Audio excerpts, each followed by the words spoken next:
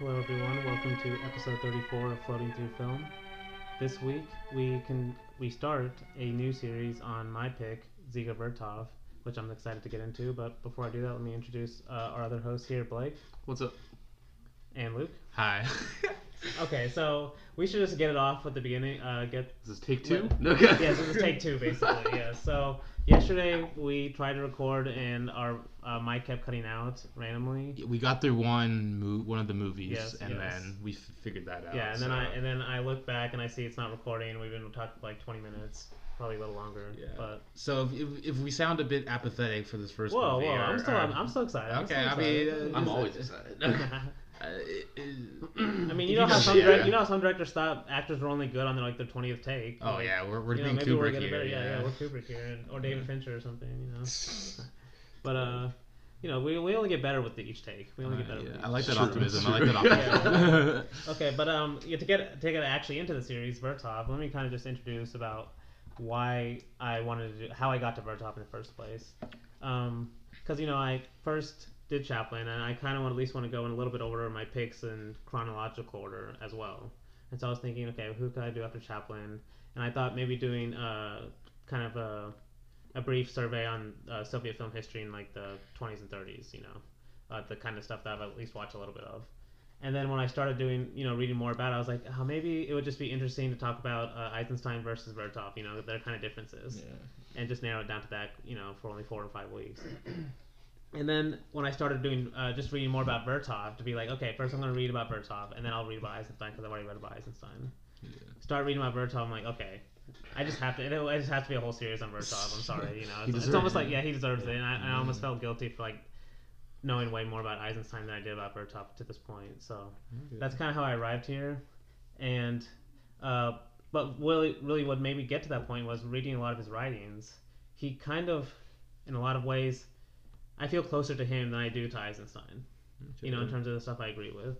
And that's kind of, it's going to show more in our last episode when we talk about two directors that I think are more in the Vertov lineage than they are in the Eisenstein lineage. So, and this is kind of how I'm going to open up to you guys. And the reason for that is this whole concept of what is a documentary in film, right?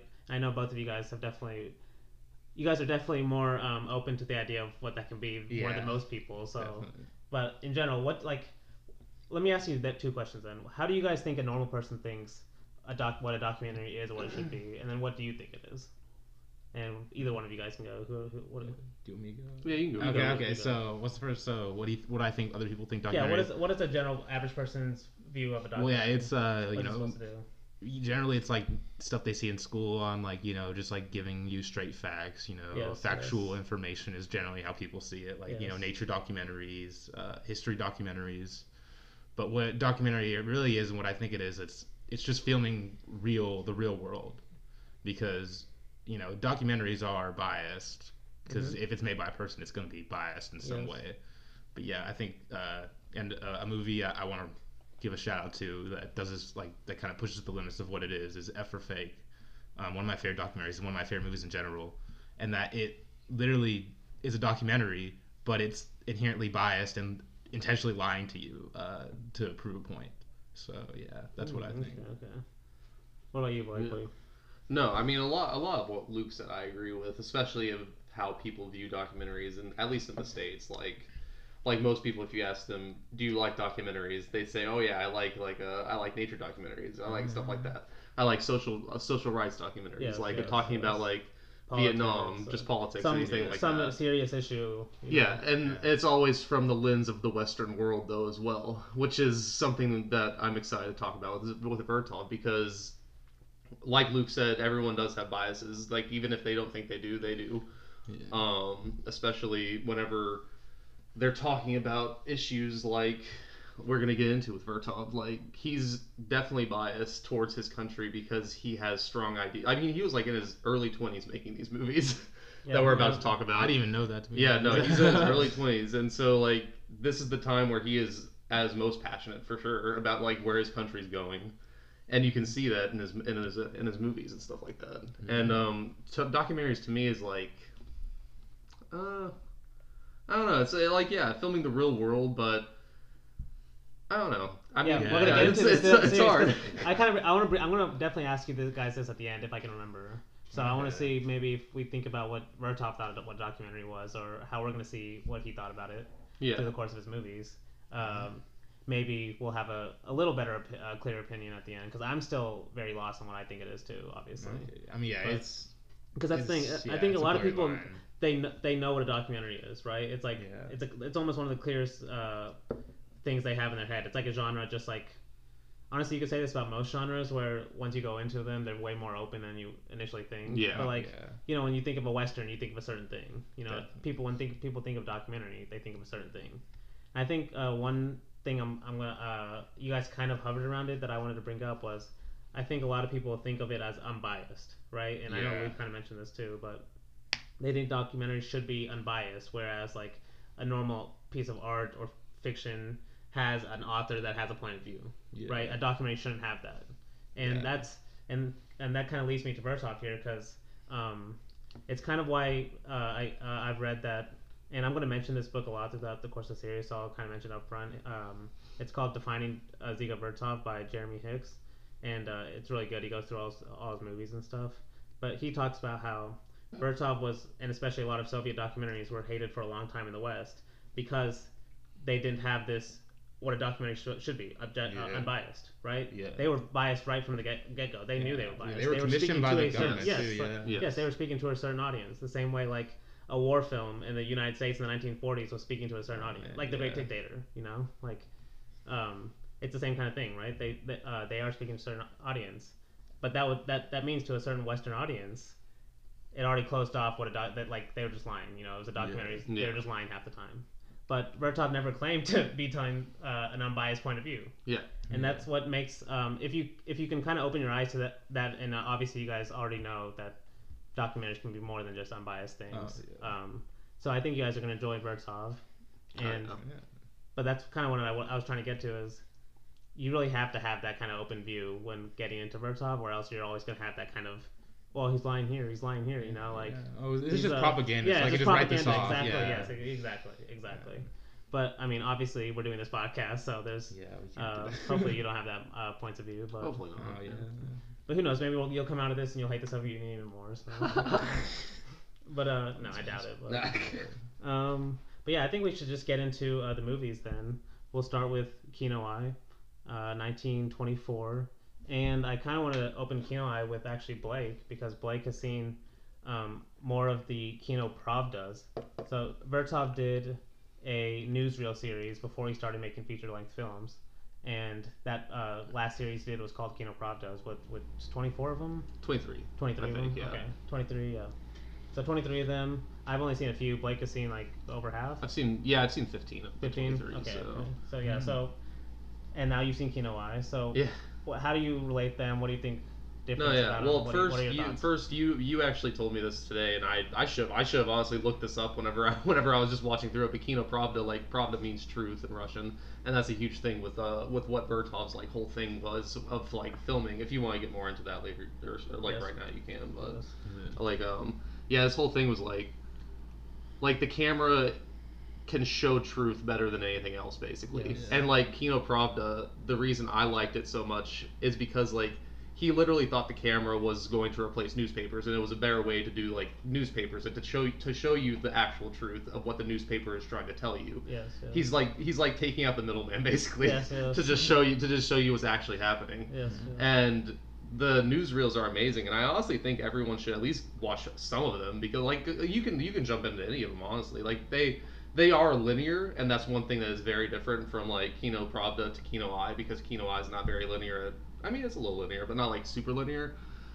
But Kino Pravda, like it does follow just like a timeline, because he's just shooting this in order as he's commissioned, obviously. Yeah. So, but my favorite thing about Kino Pravda and about Kino-Eye and all the ones we've watched so far is we in the West just don't get. We just don't get like actual footage of what the Soviet Union being formed was like, We only get told about all the bad shit they did, exactly. About like how about like we get taught the Bolshevik Revolution, basically, and then nothing after that except the Soviet Union is bad until 1992, whenever the Iron Curtain fell. But like it's a rewarding experience watching like actual footage from the Soviet Union, and like yes, you can say Dziga Vertov is biased in his opinion because he is, but I'd rather, like I said yesterday, I'd rather watch his biased version of this rather than someone from the West making an unbiased in quotation marks version of the Soviet Union, because I know that's not an unbiased version of the Soviet Union. Yeah, they just have a different perspective. Yes, right? yeah. That's it. That's what unbiased is. Just a different perspective. And it is really rewarding watching like actual footage of a country being born. Like it's a weird experience. Yes. It really is. And that's because you mentioned at the beginning how Vertov was in his 20s making this. You know, just it's kind of just almost like a perfect confluence of events where you have like a young, basically just a poet looking for a kind of a medium to express himself. Yeah. You have the birth of a new medium in film, but then also the birth of a new country at the same time. Yeah. Mm-hmm. And you get Vertov trying to combine these things, you know, at the same time almost. You know, just almost his.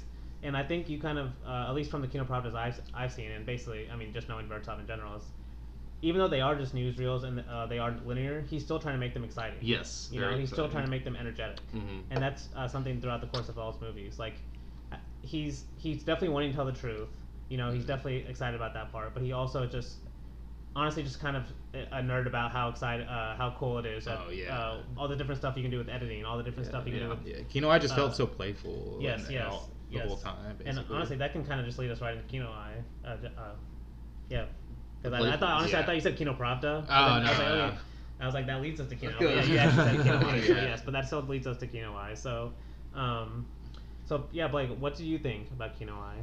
How do you think it's different than? No, so like I said with Kino-Pravda, the main thing with like the differences in this one, I think, is like he does go. I mean, this one's still a little linear, but he does play with the formula a lot more. Like he experiments with the newsreels this time. Like this is still like Kino-Eye is still kind of like a newsreel type movie, but he's doing something a lot more experimental with it than just a Kino-Pravda where he is just going linearly. Mm-hmm. Like he's trying. I don't want to say he's trying to make this like a movie, but he is. He's just experimenting with what he can do, you know. Mm-hmm. And that was why that was like the main difference in the two, to me at least. But I mean, I want to mention how Jeremy Hicks and I mean, it's kind of just obvious watching through these movies is this movie is actually, I mean, obviously because it's a feature film, but this is kind of seen in his career as the shift towards more poetic. Like you're saying, more just non-linear, just not just straight newsreel, basically. You know, where he's actually starting to make it his own kind of language almost, right? And that's kind of why I wanted to start here too. Even though I thought about doing some of the Kino-Pravdas and stuff, but I just wanted to get all of it. This is why I'm interested in, right? This part of his career. So, but Luke, what did you think of the movie overall before we jump in specifically? I just really loved, the main thing I really was drawn to was just how like fun he was having with like the experimentation and what he could do with the camera.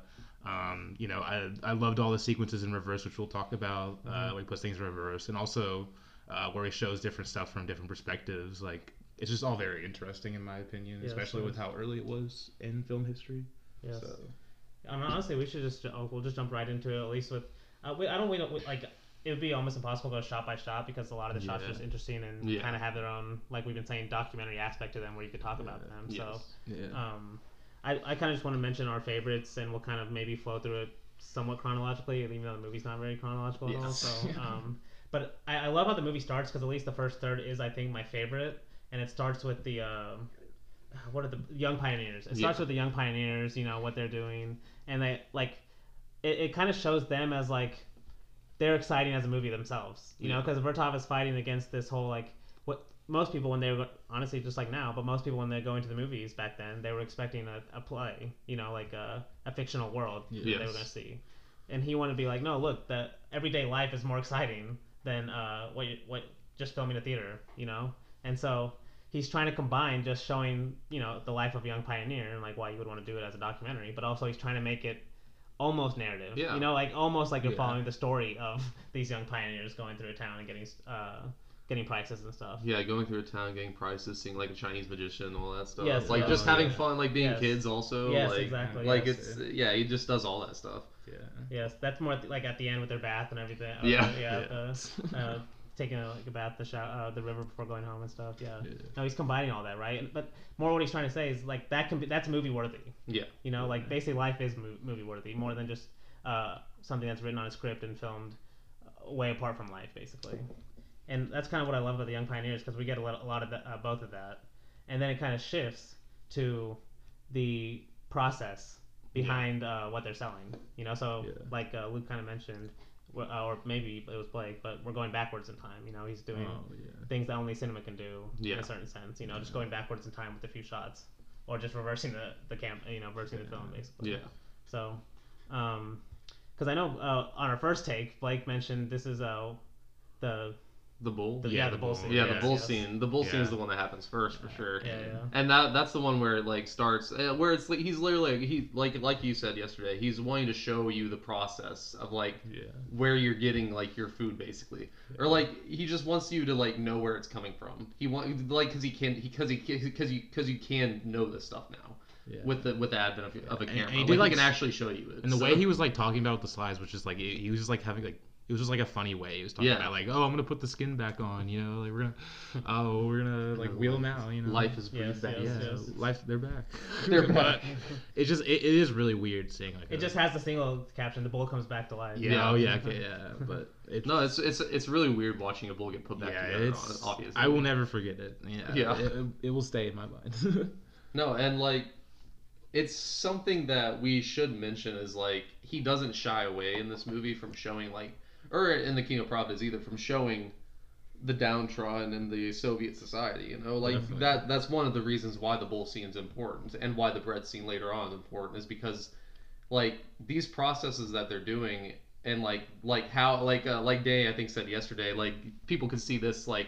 Food processing as being a bad thing because of where it's going to lead eventually, like where we are now, basically, of like how we treat animals and stuff like that. Yeah. But at the time, like this is what they literally needed to do because their country was actually starving. Like so many people were actually dying and starving in the Soviet Union, and he doesn't shy away from showing that in multiple shots in all three of these movies. I'm pretty sure. Mm-hmm. Yeah.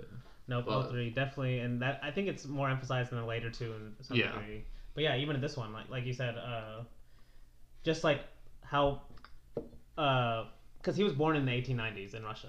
Yeah. You know. Yeah. So and it's more of a historical thing where like basically Russia's production, because of this change in their government, how rapid it happened. Like Vertov is in the very middle of that, towards the beginning. Yeah. Right. And so he kind of understood the old Russian world and what they were at least trying to build. You know, not all the way successful, obviously, but. Like just honestly, I don't know how he got there from this bull scene, but it is more just like just showing the process of what's behind this, right? And he's showing it to an audience that's never seen this before, for the most part, right? They're seeing all these images for the first time. Yeah, if I was a person that my mind would be just like it's like the time that the people saw the train in the theater. Honestly, like, dude, yes. Like, it kind of paralleled that because it just that's at least that's what he's trying to get at, right? He's like he wants the world itself to be exciting through the cinema. That's what it can do, right? Honestly, just like the train. Like all those people have probably been to a train station before, and they've seen a train coming at them.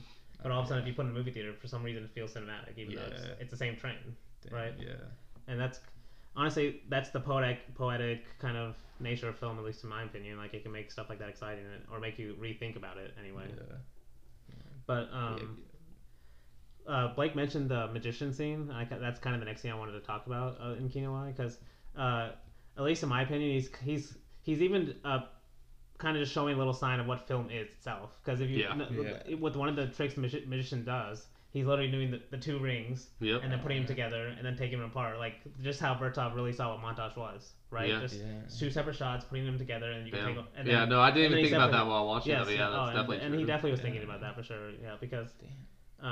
I mean, that's what montage was. You know? That's what all these guys thought about so much. Yeah. Like, what can you do with images when you put them together? You know. Yeah. So, and that magician will come back in his later movies. He's definitely a man with a movie camera. I'm pretty sure. But yeah, he'll definitely come back in his later movies. Maybe the same shots too. Because he loves that idea of the magician kind of like a filmmaker. Yeah, I mean that's been around since Méliès. Obviously. It's definitely man with a movie camera. It'll come back because. Okay, good. That's and then Orson Welles will bring it back, never fake. You know? Yes, no, but honestly, a lot of filmmakers. That's why a lot of films love using magic or magicians. I mean, like Méliès was literally a magician. Like, Fellini loved magic stuff. Okay, yes. No, there's definitely. 8.5. Yeah. Okay. Yeah. I can just name my favorite movies, you know. Yes, 8.5 scene. Yeah. Yes, that's great, honestly, yeah. I can just name my favorite movies. Let's go with me. No, but that's why I love the magician scene too. Just with the rings too, because that's kind of how he saw like. Because you'll see more with the man with the movie camera when he literally. Well, I'm pretty sure he's showing a magician's scene, but then he'll show the editor editing that scene. You know, but showing the same. That's what the editor does, right? They're taking two separate shots that don't even have to be connected. Like, the kids laughing could be in a totally different place. The magician doing the trick. Yeah. But you just put them next together, and it looks like the kids are laughing at the magician. You know? Just stuff like that. And he's starting to get there. He's not all the way self-aware like that, but he's starting to get there, and you can kind of tell, like literally, like with that trick. But this next, it's honestly just a short while after that scene is probably my favorite moment in the movie. Is when it says, it reads the young pioneer's diary, and he says something like, "If the clock would go backwards, the bread would return to the bakery." Oh yeah. And then it shows a clock of a shot of a clock, and then it shows some shots of bread. And then it shows the Kino-Eye continues the pioneer's thought. Yeah. And it shows the bread being made and like going backwards, like with the flour and everything. It's really cool too. No, it's a really great scene. Yes, okay. It's a really great scene of like stop motion for sure. We approve. We approve. Yes, stop motion. Yes, with the bread, right? Yeah. Yes. Yeah, because he shows the bread going back, literally walking back into the bakery and like building itself up. Yes. And, like bread powers. Yeah. So he's just having fun with it. Yeah. You know? When was the first stop motion even? The first stop motion I've seen was a Max Linder movie in like 1912. Okay. It's probably been before that. I'm sure Méliès did some shit. I was wondering if this was like one of the first. I'm sure Méliès did something with stop motion. He had to. That's a good question. I mean, and speaking of the train shot though, because that's, and you guys have to interrupt me too if you guys have shots or scenes you want to talk about, because I'm just kind of mentioning mine. But because this one, it's actually pretty shortly after this one is. Do you remember the shot of the train going over the camera? Yes. It's honestly, I was wondering how they did that. Honestly, I was wondering a little bit how they did that. No, I'll never. Especially because those cameras have to be huge. Yeah. I mean, like, they must have dug a hole. A hole. They right had next to. the ground. I don't know how. Yeah. See, that's why we need that shot for Man with the Movie Camera to show them filming that scene. True. Because the movie camera has a lot of shots like that where they're filming the guy filming the scene. Yes. No, a couple that I had on mine was just like the elephant. I just like the elephant scene. Just because I just like elephants in movies. They're great. Yeah. But I also love. I forgot the diver. Yes, it's kind of a brief scene, but just the diver diving in, just immediately going back to the platform. It's just. Yeah, and I kind of want to mention this, and I didn't mention it. That's why take 2 is always better than take 1, because I forgot about it yesterday. Yeah, okay. And I was going over some of my notes that from the Kino-Eye, at least from Vertov's writings that I've read, and he mentions in one of them that the first time he thought about basically what film could be was like I don't remember his exact age, but I think in his like early teens or something, and he remembers the first time he had to act for someone for a camera. And they told him he said he was on a 1 or 2 story building, and they told him to jump, and they said they were going to film his face, and then they were going to slow it down, and that made him think about what film could do, basically from a new angle, seeing someone's face, and that he said that's kind of what made him think about that for the first time. And then that diving scene, that's what reminded me of that. This diving scene is where he's showing all these different slow motion angles, like you see almost 4 different angles of them diving from that same spot. Just kind of like another example of what he was always thinking about what the camera could do, what does that mean for the audience, and not just putting the camera in one place. Even though I also like that too, but he was definitely the opposite of that. Yes. And the diving is definitely the slow motion, all of that. Yeah. No, I mean, like I think it's in this one I think that you mentioned yesterday where he like changes your perspective just a little bit. Like he like does one thing and they like just does it from the side. And that's the next thing I was going to mention is when he shows the street from above. Mm-hmm. And then he says the same place from a different angle. Yeah. Which is also an essay. I'm pretty sure he titled an essay he wrote with the same title, the same place from a different angle. Because that's basically, what he loves about the camera, right? What it can do, what the mechanical eye can do that a human eye can't. Yeah. You can just turn the camera a little bit and it gives you a whole different perspective on the same street. Let alone the initial perspective. Well, it's still on there. It's still on there. Yes. Yeah, and I because like at least to me, whenever he like switches it to the other way, it's like. This is literally what a bird's like, like how a bird's flying through the air. Like, yes, like I'm just like, damn. No, it definitely makes me jealous of birds. Yes. Or drones, either one. Drones. Okay, Michael Bay fan. All right, stop it.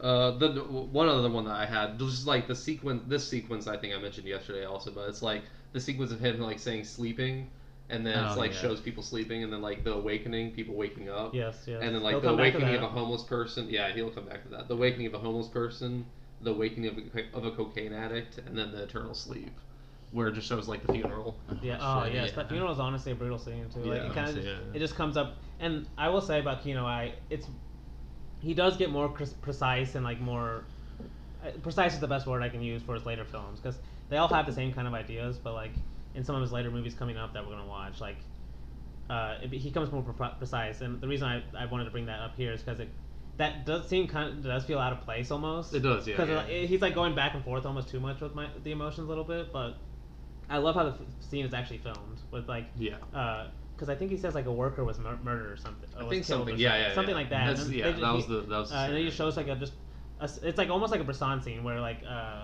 after in Pickpocket where his mother just died, and they show the funeral, and it's just like a single shot of like almost 2 or 3 shots of them at the funeral. Okay, yeah. And they're all alone in the church. Damn. It's like a very similar where it's just like a single shot of the hand holding her kid, and then they show her face, and like there's not a lot of emotion though. Oh, shit, yeah, and honestly. that's why like they're not directly related to me, but I see a lot of similarities between the two. Okay. And a lot of and I want to know if Bresson knew about it. Okay. I'll have to learn more about that. Yeah, that doesn't surprise me. Okay, but to get back to Kino-Eye, just to maybe close out Kino-Eye, I want to mention maybe my favorite shot in the movie is the end, the very last scene, is where and this is more showing with kind of Vertov's belief in just what technology could bring to the old world kind of thing, and it kind of hints at how he thought about the power of sound, not just sight, is this last scene where we see a microphone for a radio station, and then we see a guy play the violin for it, and then he cuts to an old lady listening to the radio, and then he cuts to a girl looking at her mother listening to the radio while she listens also, and that's how the movie ends.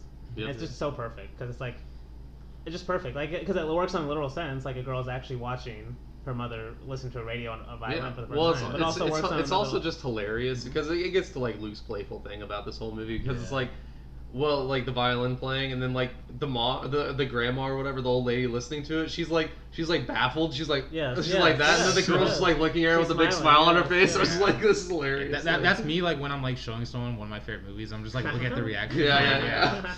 Honestly. That's you showing us La Dolce Vita, and we're like, okay. Let's not discuss that again. No, yeah, we all like the movie. Because you said yesterday that Vertov, he was the one that knew what sound was going to do for cinema, obviously, and like whereas someone like Eisenstein and even Chaplin were a little like against stuff like that, you know. Yes. But they were more hesitant to it. Of what it could be, but well, they thought it would like ruin the medium or something. Mm-hmm. You know? And we're definitely going to see that with. We'll just enhance it. But. That's why I'm really excited to talk about Enthusiasm and 3 Songs of Lenin, which we'll get to in a couple weeks, because those are sound films, and we'll see like. I mean, one of them literally has a song, in it, you know, and Enthusiasm is like all about sound to some degree. Not all about, but a lot of it is. It's almost like some of these early movies just with sound added. Damn. But the documentary aspect of sound too, right? So the actual sounds of mechanical noises and stuff. No, I'm really excited to talk about those, but we'll get to these other 2 movies that I'm excited to talk about. Ones that we haven't talked about yet. And that's kind of why, but the reason why we're doing 3 movies this week, and I wanted to, is because I felt like we definitely had to do Kino-Eye, because especially Blake has seen a lot of Kino Pravdas, and it's almost like an extension of those to some degree. But then we had to group these 2. Because they almost, to me, feel like the same movie. You know, like one of them, the city view, and then one of them, what's outside the. What's outside I literally get like I get images from both of these mixed up. So, yes, and he definitely reuses some too. So. Yes. But we'll start with the more in the city one, which is Stride Soviet, which came first. What do you guys think about Stride Soviet? What's like overall thoughts? What stands out to you? Honestly, the most memorable part of this movie for me, because it's kind of hard to talk about the movie as a whole, because I don't really know like my exact thoughts on it. It's just something I have to like probably rewatch before. But I especially love the factory scenes when like just showing. Is that this movie where they show a bunch of factory scenes? I just really like all the mechanical and like stuff about the factory. It's just so like I don't know, with the score and stuff. It's kind of like Man with a Movie Camera. It's just the way it juxtaposes with the score. It's just like the rhythm, rhythm to it, I just love that most about it. But yeah, I mean, I think, as we said, him filming the Soviet Union at this time was just interesting. Yes. That's the main thing I took away from it. It is kind of like a history lesson a little bit. Yeah. It is, from the direct source. Yes. What about you, Blake? Stride Soviet in general? No, yeah, I really like Stride Soviet also. And I really like both. I think I do prefer A Sixth Part of the World slightly more, just because it does talk more so about like their not like his opinions on like capital and like what capital is like doing to the world basically. But I do love like Stride Soviet because it is like two sides of the same coin, where he's showing like capital in one movie, and then this movie he's showing like the answer to capital basically, or like their answer to capital. Yeah, there's a better way to put it. Yes. And it's just honestly awesome watching. I mean, this is definitely a movie people would consider like a biased movie, obviously. Oh yeah. Because he's literally showing the Soviet pride of like trying to like help your fellow man, and, like give them free stuff, like give them farming. But then he'll still show like starving children and stuff. Exactly. Too. He'll still show all that stuff about like the starving children. But I think in this, was that in Kino-Eye or in this one where he shows the starving children as like old Soviet Union or something like that? I'm pretty sure it's in this one. I thought it was in this one too. One of the one of the challenges that Vertov would have for trying to make documentaries the way he did was why most people were attracted to just the narrative form of storytelling is because it's straightforward, right? You don't have to think about the structure that much because the narrative is the structure, right? It's telling you there has to be a certain logic to it. Yeah. So, but if you're saying, okay, I'm going to take that out, you have to replace it with something. And what Vertov does in this movie especially is, and Jeremy Hicks points this out, which made me think of it, is he uses the from-to structure, like you were saying. So he uses a shot of a starving person, just a single one, and he'll say from, and that represents all the old world. And then he'll say to, and then he'll show a machine or something, and that represents new world. Just from to, it made you think of an old world and new world just from two single shots, right? And just the intertitle, and that's because I know initially, Blake, you said you had watched it without the intertitles. No, I think Luke and I both watched it without the intertitles first. And you can still tell that this is the one that's showing that Soviet pride. You can still tell that, but like the intertitles definitely help with the process, especially since he also was one of the first people to really think about the creativity of using the intertitles. You know, like starts with Kino Pravda. Starts with Kino Pravda with that. Yeah. No, but in all of his intertitles, he's like, "Oh, if I have to use them, I'm going to." If I have to use them, I'm gonna make them count. I'm gonna be a smartass sometimes. I'm gonna be a smartass sometimes. But yeah, okay. I wanted to mention before we get into the actual movie, Jeremy Hicks also points this out in his book that the subtitle for this movie, so it was called Forward Soviet or Stride Soviet, I guess depending on how you translate that word. But the subtitle was The Moscow Soviet in the Present, Past, and Future, Forward Soviet.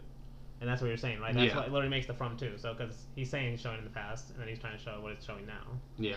But I wanted to mention this earlier. I think on our take one I mentioned this earlier, but I'll mention it now. Is it's kind of interesting where, especially in his later movies, you'll start to see the tension he has with the Soviet Union, just like a lot of filmmakers start to have with their countries, especially earlier when they're making national cinema. Is this kind of tension of what they want you to show and what you want to show, right? And so it does feel like to some degree Vertov is also trying to get away with showing this is still the Soviet Union now. This starving person. Yes, because the starving person is what I'm filming now. Exactly. But then if he puts the from, it still at least makes it be like, oh, see, that's the old world. Yeah. He's not saying that's not us now, even though he is kind of still showing that as now. Yeah. Even though he, at the end of the day, he still is pro-Soviet and he still believes in the cause. It's just that maybe it's his way, to get away with showing this is still the truth now as well. Just by covering up. This is like honestly, it's not even this is still the truth now, but it's like this is what we're trying to eradicate also. Yes, exactly. And that's a huge part of like why he shows that too, because he does believe that they're going to find the process to like feed their entire country, and that's like one reason why I like Stride Soviet so much, especially like the Linen Breaker scene with like the just that big ass ice breaking ship, because it's like the Linen Breaker comes through paving the way for the ice, so our freighters can start trading and stuff like that. Like because all of it has two meanings, right? Yes. It's literally a cool shot of this is what the Soviet Union is doing, and it has a huge ship going through ice. Yes. But it also stands for something else. It also stands for Linen, literally breaking breaking the way, breaking new ground, paving the way for like the workers, you know, like literally. That's what a true poetic kind of the structure does, right? Yeah. It's supposed to have multiple layers to it, kind of thing. At least that's one aspect to it, anyway. And I love that you brought that scene up specifically because I'm pretty sure that's what I'm going to use for the picture of for YouTube. I'm glad because like it's a great one. Even though there are so many images getting thrown at you, there are very certain moments memorable, and that's kind of how. Honestly, we should talk about the whole series. Just what sticks out to you. You don't have to go in order, but. Is there anything that sticks out to you, Luke, from Stride Soviet? I mean, I kind of mentioned it with the all the all just the factory shots. Yeah, it is kind of hard to like, specifically name stuff because again, it just all the factory stuff is also insane because I think in this one he is showing the process of like going from like manual workers to what machines are going to help the process, you know? Because like I'm pretty sure in this one it also has the scene of the workers literally building the road by like in the mud because like by placing those logs and just using a sledgehammer to do that, and then he shows the next scene of a machine being able to do that and actually help the process because he also shows this is a scene that I'll never forget because I remember watching it and I was like I've literally never thought about this before. But like nowadays we have like bulldozers to excavate and take away like mountains of hills, like mountains of dirt.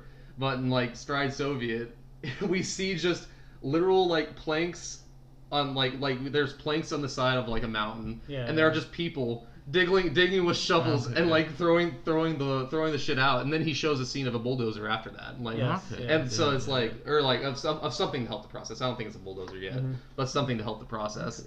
And it's like. I literally never thought about that. That's how people used to have to excavate. It was literally just having hundreds of people shoveling at a mountain until they get it down to like just flat surface. I mean, this is kind of related, but I mean, it's still is kind of related. It made me think of this while you were saying that is. Like, the more you learn about how construction was done in the past, like, it's almost more insane when I think about the pyramids. Yeah, I was about to say the pyramids, Because, like, that's what most people think of, I feel like, when you're like, how did they fucking do this? Yeah, with the Great Wall of China, too. Like, you know, I think that, I still, like, yes. Can people even do that today, do you think, pyramid? Like, it'd be hard. Yeah. Like, even today it'd be hard. Plus, and the amount of money it would take, how are you going to justify that on your ROI, you know? On your ROI, the return on investment. It's my tomb. That's what other return do I need? Honestly, that's how it was back in the day. Yeah. But okay, get back to Stride Soviet. Pyramids are cool. Okay, well, I love how you mentioned I don't want to put words in your mouth, but it's kind of just like the vibes of machines, you know, just the kind of mood of machines. It's just so cool. Like, I don't know the rhythm of them, you know, because enthusiasm honestly takes that to a new level. I can't wait. Yes, for that, I'm excited to watch that. But I know you watched Strike this week too. I do. And that kind of has that same feeling. Honestly, right? because it is literally right? workers. And just the fast pace and like frenetic nature of it. Yes, that frenetic nature. Cool. Yeah. Because machines, like when you're in a factory or when you think of one, you think of that frenetic nature just naturally. Yeah. Right, and that's kind of just what Vertov's doing. Are all the scores in this movies, by the way? Are these the official scores or? No. Okay. No. Were these played with live audiences or? They did play with scores and stuff too. Okay. He was known for like at least trying to get people to play the music he would want and stuff, but you know, it was all hit or miss back in the day like that. Well, the scores were fire. I watched. Was it the Michael Nyman? Yeah. Yes. I have no clue what. I'm pretty sure it was. If it's the one that's on Canopy, it's that one. Okay. I'm pretty sure. So. But yeah, I'm pretty sure it was because there are a few different scores. Like people have scored his movies throughout the time. You can find on YouTube a few different ones. Yeah, you can. Okay, but I'll speak of a few kind of just. Maybe the main theme, even more than just machines itself, is just kind of this progress of industry, through machines, and that's kind of what he's getting at in different ways. And one of the key, at least, moments in my opinion, is the electricity. When he shows the electricity, the lights turning on, and it has a shot he uses in both of these movies. And I wanted to see if you recognize this shot because it reminds me of an Ozu shot when he shows the light bulb in the doorway. I can't remember. I'll have to show it to you. Okay, yeah. But it's like because he shows it in both Sixth Part of the World and Stridesopia, where you see the light slowly turn on, but it's hanging from the ceiling. It's like, damn, this would fit exactly in just like a. It sounds like kind of like an Ozu shot. Yeah, so, it's like okay, I'll find it for you later. Okay, but yeah, I need it. I don't know how to. No, but it's more just like I love because he loves lights too. You know, Yeah. he like loves filming all this stuff about this. Is this the one where like it literally lights up the entire city and he's filming it? Is that Stride Soviet or is that a Sixth Part of the World? I couldn't remember. Lights up the whole city. Because like he's literally filming it and it's like Lennon promised lights or something like that, and then it's like. And then like something that happened is like we fulfill the promise or something, and like all the lights turn on in the city, and he's just like filming from far away, and then the city's just like lit up. Yes, it is this one. It's because they initially show Lennon's funeral. Yeah. And then he says, okay, I was gonna ask you if that was this one as well. Every single piece of equipment, every single machine continues Lennon's work. Yes. And that's when he shows all that. Yeah, because like I love that scene of him just showing shooting the city, like literally just completely aglow, and I was like, damn. No, because I thought you were talking about my favorite scene in the movie, and I'll just go to it now. Is when once again I love these shots from above the city, you know, kind of just his kind of like God's eye POV shots. Yeah. But because in Man with the Movie Camera has honestly I'll just save it when we talk about it then, but it has a really good showing the camera getting that shot. Yes, dude. It's honestly the more I think like just thinking about these shots. Just makes me excited for what we're gonna watch. Yeah, like he's building upon his ideas in every movie. And the thing is, he's using a lot of the same images. Or very similar images, so he's kind of building ideas based on the same images, you know, which is really cool. But I got distracted from mentioning my favorite scene in this movie is when it says he shows that shot from above with the crowded street at the probably morning, and then the caption says, "Where are you off to in such a hurry?" Because I'm pretty sure it's this one he's been using the quote you thing over and over again, right? Yeah, I'm pretty sure. No, actually, no, it's in Sixth Part of the World. Is that in Sixth Part of the World? Yeah, it's in Sixth Part of the World. I see that's the thing. I will get these confused talking about it because they feel like one movie to me. Just part one and part two almost. But in this one, I do know he says like, "Where are you off to in such a hurry?" And then he shows and it says to church, and they show a church, and it says to night school, and they show night school, and then to a workers club, and they show basically all these stuffs you can do in the city that, you know, in Russia 30 years ago probably wasn't even possible, you know, for a lot of times, especially for most people. Like, and what's specific about Vertov is he's saying this is true for the average worker. You know, all these activities you have in the city that you didn't used to have, right? He's very excited about that, and he's showing it through film, right? Are you sure that's not Sixth Part of the World? No, it's Stridesopia. Is it? No, okay. Yeah. No, because I wrote it down. Yeah, because it has my favorite quote that I put in my letterboxd, where he says the evening is full of contrasts. Yeah, I love that. And that's what a film can do, right? It can take you to those contrasts all of a sudden, just basically showing it as. Like he's trying to do, it's a part of a complete whole, the Soviet Union, all of these contrasts, right? Yeah. And that's kind of, and then he shows people dancing, and he shows a gun being loaded, like people ice skating, like basically all the stuff you can do in the city. Yep. You can reload your gun. Yeah. So it just sounds funny. And you did mention the other one with the light bulb, and then the last one I kind of want to mention was the library, where he shows all the books in the library, and then he shows the women reading and everyone workers reading and stuff. Just, you know, kind of just encouraging all these different aspects of the Soviet Union that they were trying to encourage anyway. Well, they were encouraging literacy, yes. Yes, literacy, yes. Yeah, something that would be is this the one that ends with like the plants and more plants, or is that Sixth Part of the World? That's Sixth Part of the World. Okay. Yes, because that's my favorite ending. Yeah, no, I love that ending so much. Okay. Honestly, I love all the endings. But, for sure. Oh yeah, honestly, let's go to Sixth Part of the World, Part 2, basically for me. Sure. That's true. That's true. I will say before we start this, Jeremy Hicks put a good little outline of what this movie is in 6 parts. He writes it in, and it'll kind of help us frame and I want to know what you guys think about this. So he says the first part is about capitalism is based on inequality and oppression. He shows that, and then it goes to part 2. By contrast, the Soviet Union, they are the rulers of their own land. And you know how he says that over, this is your land kind of thing. Yes. And then he says, part 3 is they produce a great variety of goods from their land. He shows the goods. They export these goods by all these different kind of means. Then part 5, even the traditional Sami, I think that's how you say it, they produce certain things that can be exported. First. And then part 6 is, even though there are many types of backward or he says backward. I don't know how you would say it better, but he says backward. There are many different types of backward people in the USSR. They're still trying to help us build towards Yes. towards the greater good kind of thing. Yeah. Okay. We're all working together. And that's the thing. And I wanted to say that because it made me think of it in my head, like, okay, that made the ideas a little more clear. But he points this out right after pointing out the outline. He says, "Put like this film's highly structured argument becomes evident, but it seems less interesting." Right? And it does seem, because it seems more I'm just describing a documentary. Yeah. It's like, and that's only half the point. Maybe only 1/5 of the point. A lot of people could do that, just like in writing. And it'd be like, oh, that's true. Like, okay. But that's not the point of the movie. It doesn't leave anything. Yeah, but like it doesn't. Yeah, but like just writing down capital leaves out like watching all these smarmy capitalists like looking around dancing while they're dancing and shit like that while it's cut with like slaves working in the fields and stuff like that and slave masters whipping them. Oh yes, and the quote at the end of the one, just jumping into the movie at the Capitol, which is that first part. Because it's almost weird, you're like, because he doesn't say the capital at the beginning. It's like, is he just showing the Soviet Union like this or something? And then he says it's like capital, and then you're like, okay, he's calling them out kind of thing. Yeah. And then it's my favorite quote because it basically applies to a lot of America today too. Is on the brink of historical downfall, capital celebrates. Yep. And then it shows the dancing increase too. It's like, oh yes, of course, yep.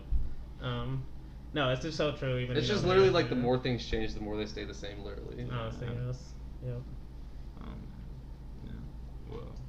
But okay, let's. Dan, take a drink of water. Yeah, I was like, no one else wanted to say anything. I didn't know what to say. We were waiting for you. Yeah. Okay. All right, Direct us. No, but what do you guys think of? I know Blake said you like it more. What do you, yeah, honestly, yeah, me too. No, I liked it more because it shows the process of the Soviet Union and like their process of trying to become self-sufficient. Like Stride Soviet is all about them like helping each other and trying to like help the greater good and like trying to build up their infrastructure. This one's literally about them like trying to control the means of all their production and stuff like that. And that's how they're gonna fight capital. Is like the only way to fight capital is for the worker to control every mean of like all the means of production and stuff like that. And that's like it's stuff that hits home because that's literally what we're living now. Like now workers don't have they don't have power and we're always the ones that get like run over. And that's what in this movie and what the Soviet Union, even though they failed, like they understood that, and that's why I love the ending of this. We'll get to it eventually, but that's why I love the ending is because even though they failed, they are still that symbol that we can all look back towards of like how like this can happen, like we can do it. Yes. They did fail, but like it can happen. Or if like, and we can make it better, honestly too. Yes. So I mean, that is the thing, and not to get too off topic, but technology has gotten better. Yes. Like a lot of honestly, Vertov might have a heart attack if he saw the technology we had today. Yeah. But then the way it's being used and for the purposes it's being used is like almost exact opposite of what you would think. Yeah. If it was invented for a lot of things.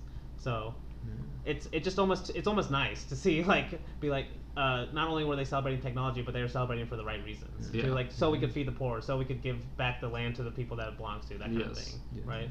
And like you said, like the ending is sad and happy at the same time because it is depressing that we see what happened today. But okay, to get more directly into the movie, we already kind of talked about the Capitol scene, and this is where we really get to the good stuff.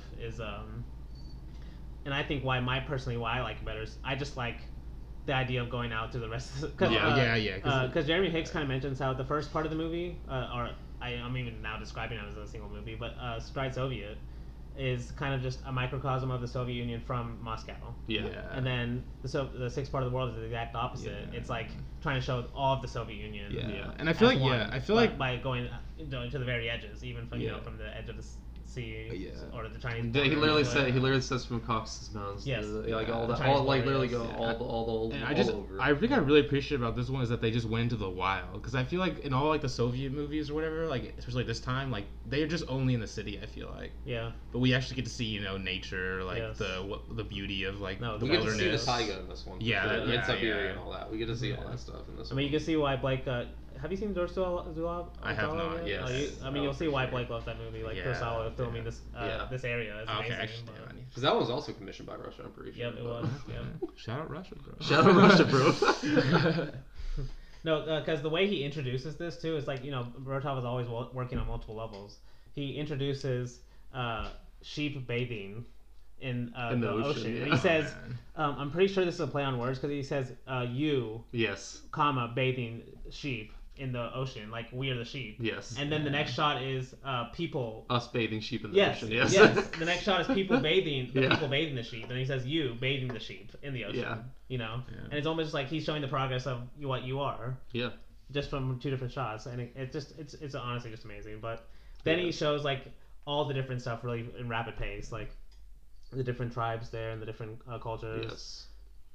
I'll name just a few, like the Tartars, the Buryats, the Uzbeks, the Kalmyks, I don't know if I'm saying these right, but the Caucasus, the Komi. Those are a few that he mentioned. I didn't write them all down because he's going pretty fast. He went really fast through those, yeah. No, it's cool, like, because that's what I was saying, like, the first part is, just Moscow. Yeah. And then all of a sudden it's like just the opposite, almost the exact opposite of Moscow. He's showing all these different places. Yeah, and it's like what you've been saying this whole time. It's like, or like maybe not what you've been saying this whole time, but like he's literally shooting like real life locations and stuff like that. Like he's literally going out on location and shooting, and that stuff just didn't happen that much. Even in America and all that, like Chaps and all that, they had their studios. Like they didn't go out on location to shoot. Like it must have been so fucking cold to shoot shoot that guy walking through the like snow in his snowshoes and stuff like that. Did Eisenstein shoot on location? Or I don't know. He did make a movie in like the unfinished movie like Cuela, Mexico. I'm sure you've seen. Okay, I think I've seen that. Yeah, on their bus. I'm pretty sure that was shot on. Was Battleship Potemkin or Strike filmed on? Yeah, those are. That's why. That was take one. I'll mention that now. We kind of got into it, but like one of the key differences between Vertov and Eisenstein, and what Vertov didn't like about Eisenstein was that, especially with Strike and Potemkin, which is what made me think of it, was he didn't like how Eisenstein was using this kind of documentary style, of showing a real boat, showing a real factory, the same way Vertov was. Yeah. But then using it for fictional methods, to tell a story. Yeah. He thought it was kind of cheating both ways. He's like, you could tell he kind of doesn't like fiction films in general, but he's like, I'm okay with them making it, but if they're gonna make it, just make it in a studio, leave it all fake. Just make it in a studio. That's basically what he says. Like, leave it all fake. Don't cheat the documentary by making it fake. Okay. And I think you mentioned this on take one. The never released episode. Yeah. But, unreleased episode. You said you think you agree with Eisenstein more than Vertov. Oh yeah, I mean yeah. I was about to say something. Okay. I mean, I wouldn't say like I'm like full with Eisenstein because I get what Vertov's coming from. I think movies can be made like how he doesn't think movies can be made. I think Vertov just thinks like Danny said earlier, real life is just more interesting than fiction. Yes. And we can film real life in a more interesting way. Especially for the camera. Yeah. Yeah. For the camera specifically, like a writing, it still might be better to write something fictional. Yeah. But the camera is by nature recording something that's quote unquote true. Yes. That's what a camera is. It's also supposed to be. It's in the real world, recording something else in the real world, theoretically. So that's why animation's kind of that's why it's its own. It should be its own art form almost. It is its own art form. It is film, but not film because it's. Animation is definitely its own art form. Yes, it is. But that's almost a separate topic. It is, yes. But it's kind of not because Vertov loved using at least stop motion animation, and it's actually in this movie I think when we see real animation too. Yes, no, this is the one where it's that guy. What's that? The boy. It's the shadow boy or the shadow guy and boy. Yeah, because I remember that scene too. No, it's a cool little animation. It is. Okay, but to mention at least, I wanted to mention one part that you guys remember and it made me think of kind of why I love this movie more, maybe of these three the most. Is I mentioned Strike Soviet and I got it wrong. It was actually this movie where he keeps using the U. Kind of U form to be like. Yeah, it makes sense because the U bathing sheep in the. Yes, and that's where he keeps using that because he's trying to show, and it's almost like impossible in our kind of political climate in America to think of this because like you're basically on one side or the other in politics a lot, but like at this time he's basically trying to say everyone in the Soviet Union is the same on the same side kind of thing. Like even this person over here, this person over here, this person doing this thing. It's all you, right? It's all it's the Soviet Union, right? Yeah. And one really good example for that for me is the when he shows the people eating reindeer meat, raw reindeer meat. Raw reindeer. And he's like, he's just showing it just like it's any other thing, even though it is kind of weird, it's crazy. Yeah. What I wrote down in my notes is it's almost non-judgmental. It is. Every shot he's trying to show is just exciting. He's trying to show it as this perspective of that's you too, right? So don't hate. We're all fighting for the same thing. Yes, exactly. And I love just and they still at the same time showing people eating raw reindeer meat. Showing people eating raw reindeer meat and people in the audience. You know? That was a great shot. Because the bathing sheep comes back. That's the shot they're watching. Yeah, that's the shot they're watching. Yeah. Yep. But what else do you guys think of? Because I could just keep going, but honestly, my favorite part of the movie was is like the shot of these hunters trying to snipe a ferret or whatever out of the tree, and then like I forgot why, I understand why they ran away from it, and then it showed like a ferret like just eating like a shoe or something in the snow, and I was like, damn, this is hilarious. This is hilarious. Yeah, the shooter, the like hunters like doing this weird like jumping up and down, and they just run away. I'm like, what? And then it just shows. I just love the shots of the animals, to be honest. And there's one shot, I think it was before that, where it's like a pack of like some animal, like a huge pack, like a huge like stampede. That's a reindeer, probably. Is it reindeer? Yeah, okay, yeah. I mean, no, because he does show some reindeer. No, he shows a lot of reindeer. Honestly, yeah, I love it. And then Marker would, homage that when he tried to sell us reindeers. Yes, that's true. Yeah. But when he tried to sell us reindeers. Vertov was advertising it, and then Oh, definitely. Yeah, and then Marker's the salesman. Anyway, let's get back to it. No, but you mentioned the audience shot a little earlier. It did. It relates to that you thing directly too, because there's one of my favorite, at least, quotes from the intertitles is, "You, master of the Soviet lands, in your hands the sixth part of the world." Because people called Russia the sixth part of the world. In your hands, sixth part of the world. And then he shows from scenes of the actual places he's showing to the audience clapping to that. Yeah. Right, saying they're the same thing, right? It's all you at the end of the day, and he's already showing that with the audience as well.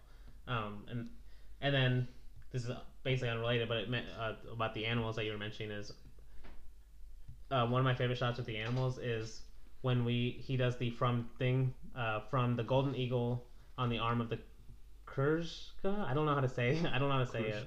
Yeah, but it's one of those. I guess it's on one side to the eider on the cliffs of the Arctic Ocean. And he shows the animals of both. Yeah, basically showing from one side to the other.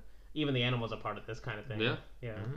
And maybe that's probably another reason why I like it so much, more than not a lot more than Stratopia. That's maybe another reason. Just the animals in general. Yeah, it's a cheat code, honestly. Yeah, it is. Especially with silent films, there's something about it. I don't know. And what else did I mention? I mean, we got through most of the stuff I liked. Yeah. I will say, one of my favorite shots in this, I'm probably going to use it for the picture in a sixth part of the world, is there's because you mentioned with the fact how he does the he'll show the old digging for the old, and then he shows the bulldozer for the new. He does a similar thing in this one with the tractors. Yes. Where he shows the people having to do or the animals. Like the cow dragging the ox it, and stuff. The oxen dragging it, and then he shows the tractor doing it way faster. But he shows them both at the same time, almost like they're still doing the same for the same cause. Yes. He even uses like a triple shot, where there's 3 shots going on at the same time, of like a pig on the bottom, and then a woman working, and then a tractor on the third part of the screen, all doing for the same cause, kind of thing. Mm-hmm. Yeah, and just he's thinking of all these different ways to show this kind of basically this idea of this is what you are, the Soviet Union. This is what we're striving. We're trying to be anyway. Yes, that's a good point. Yeah. And like this is why people would obviously say this is biased, but at the same time, this is literally the ideals he believed in, and a lot of people in the Soviet Union believed in. That's where it gets tricky. It's where it gets tricky. And it's an early country, right? That's why it's interesting as the birth of a country. Yes. America's existed for 270 years. It's not the birth anymore, so it's hard to see it as a fresh ideal versus. How people thought of America in 1776, where it was all ideals. And that's why it's different. It's interesting with film being there for that. Yes. Oh my god. Yeah. No, it's such an interesting time period in silent film history and just in history in general for sure. Yeah. Because my favorite part, I guess we're winding up, is I literally love the ending. Just brings the entire thing together. The ending quote of just plants and more plants, and then him just saying I see. That we want to produce not only calico, but the machines needed to produce calico. We want to produce not only tractors, but the machines needed to produce tractors. We build in our country a complete socialist society. We are a hub for the workers of the West, a hub for the people of the East, who stand up to fight against the yoke of the capital. Yeah. And that's literally the entire point of this movie. The entire point of the Soviet Union is that. And even though this is what I was getting to earlier, even though they failed, they still are that ideal that people can still look to of what we can do of like what entire country of people believing in, like, at least like most of them believing in the same ideals can do. You know, like this is what they can do. They can change. They can make changes. Yeah. And that's why this ending is so special too, is because I think you mentioned the oppressed countries line, right? He does say that. He does say that at the very end. I didn't mention that part. But yes, he does say that. He does show. It's not supposed to stop here too. Yeah. Right. He shows literally. I'm pretty sure there's soldiers in China, and this is. I mean, like you said, it was a symbol to countries. It was a symbol to Cuba and China. All these. It was. Especially China. You know, like being right next door, kind of, but it was. You know, it was the first country, at least on a major scale, to be like that. To basically think of a new ideal that wasn't based on capital, kind of thing. Yeah. So, and the way it's shown with these kind of it gets more rapid pace through. Like, it does. The montage gets more faster paced with different shots of people, machines, and it kind of just ends with just machines. I'm pretty sure, like just closer shots of machines, just showing like. This is what we're trying to get to, basically. Yes. Yeah, we're trying to control the means of production, so we don't have to be like. Yeah. And the last line is, they will pour forth. The other countries, they will pour forth into the stream of the United Socialist economy. Yeah. And that's kind of how it's ending. It's not even supposed to start with the sixth part. It's not even supposed to stop with the sixth part of the world, right? It's supposed to be the whole world eventually. Yes. You know? And that's... And I wrote in my notes, it's depressing to a certain degree, too, because you're watching it with knowing 100 years later what's going to happen. At least to some... I don't know all the history, obviously, about exactly what happened, but I know how, we live in a capitalist world, basically. Yes. You know? So... Like, he would be depressed to see how it would out, but it's almost like inspiring at least to see that kind of hope, especially today. We don't see that much in our films like that. Yeah, definitely. Almost like you can't even have that much hope in your film, or just sound like lying, You can't for sure. You sound like you're trying to be edgy. And stuff. No. So before we go to our next week, which is the 11th year and Man with the Movie Camera, do you guys have any last thoughts on Vertov? I'm excited to see more. I'm very excited to see more. We're just getting started too. Like, these are more of like, I love all these movies, especially Six Part of the World. I really think he's starting to get into his groove, kind of. But these next two, especially Man with the Movie Camera, which is part of the reason why I wanted to do this in the first place. But I'm really excited next week. I'm glad we got through it. I'm glad. Thank God. We were all just nervous that it was going to stop at some point. For sure. If you could tell, but. No, we got through it. Yeah, it's working. So hopefully you can hear us. Yes. Yeah. I don't know why I said that. Regardless, hopefully what were you saying? See us through the microphone. Yeah. But until next time, hope to see you floating through the clouds.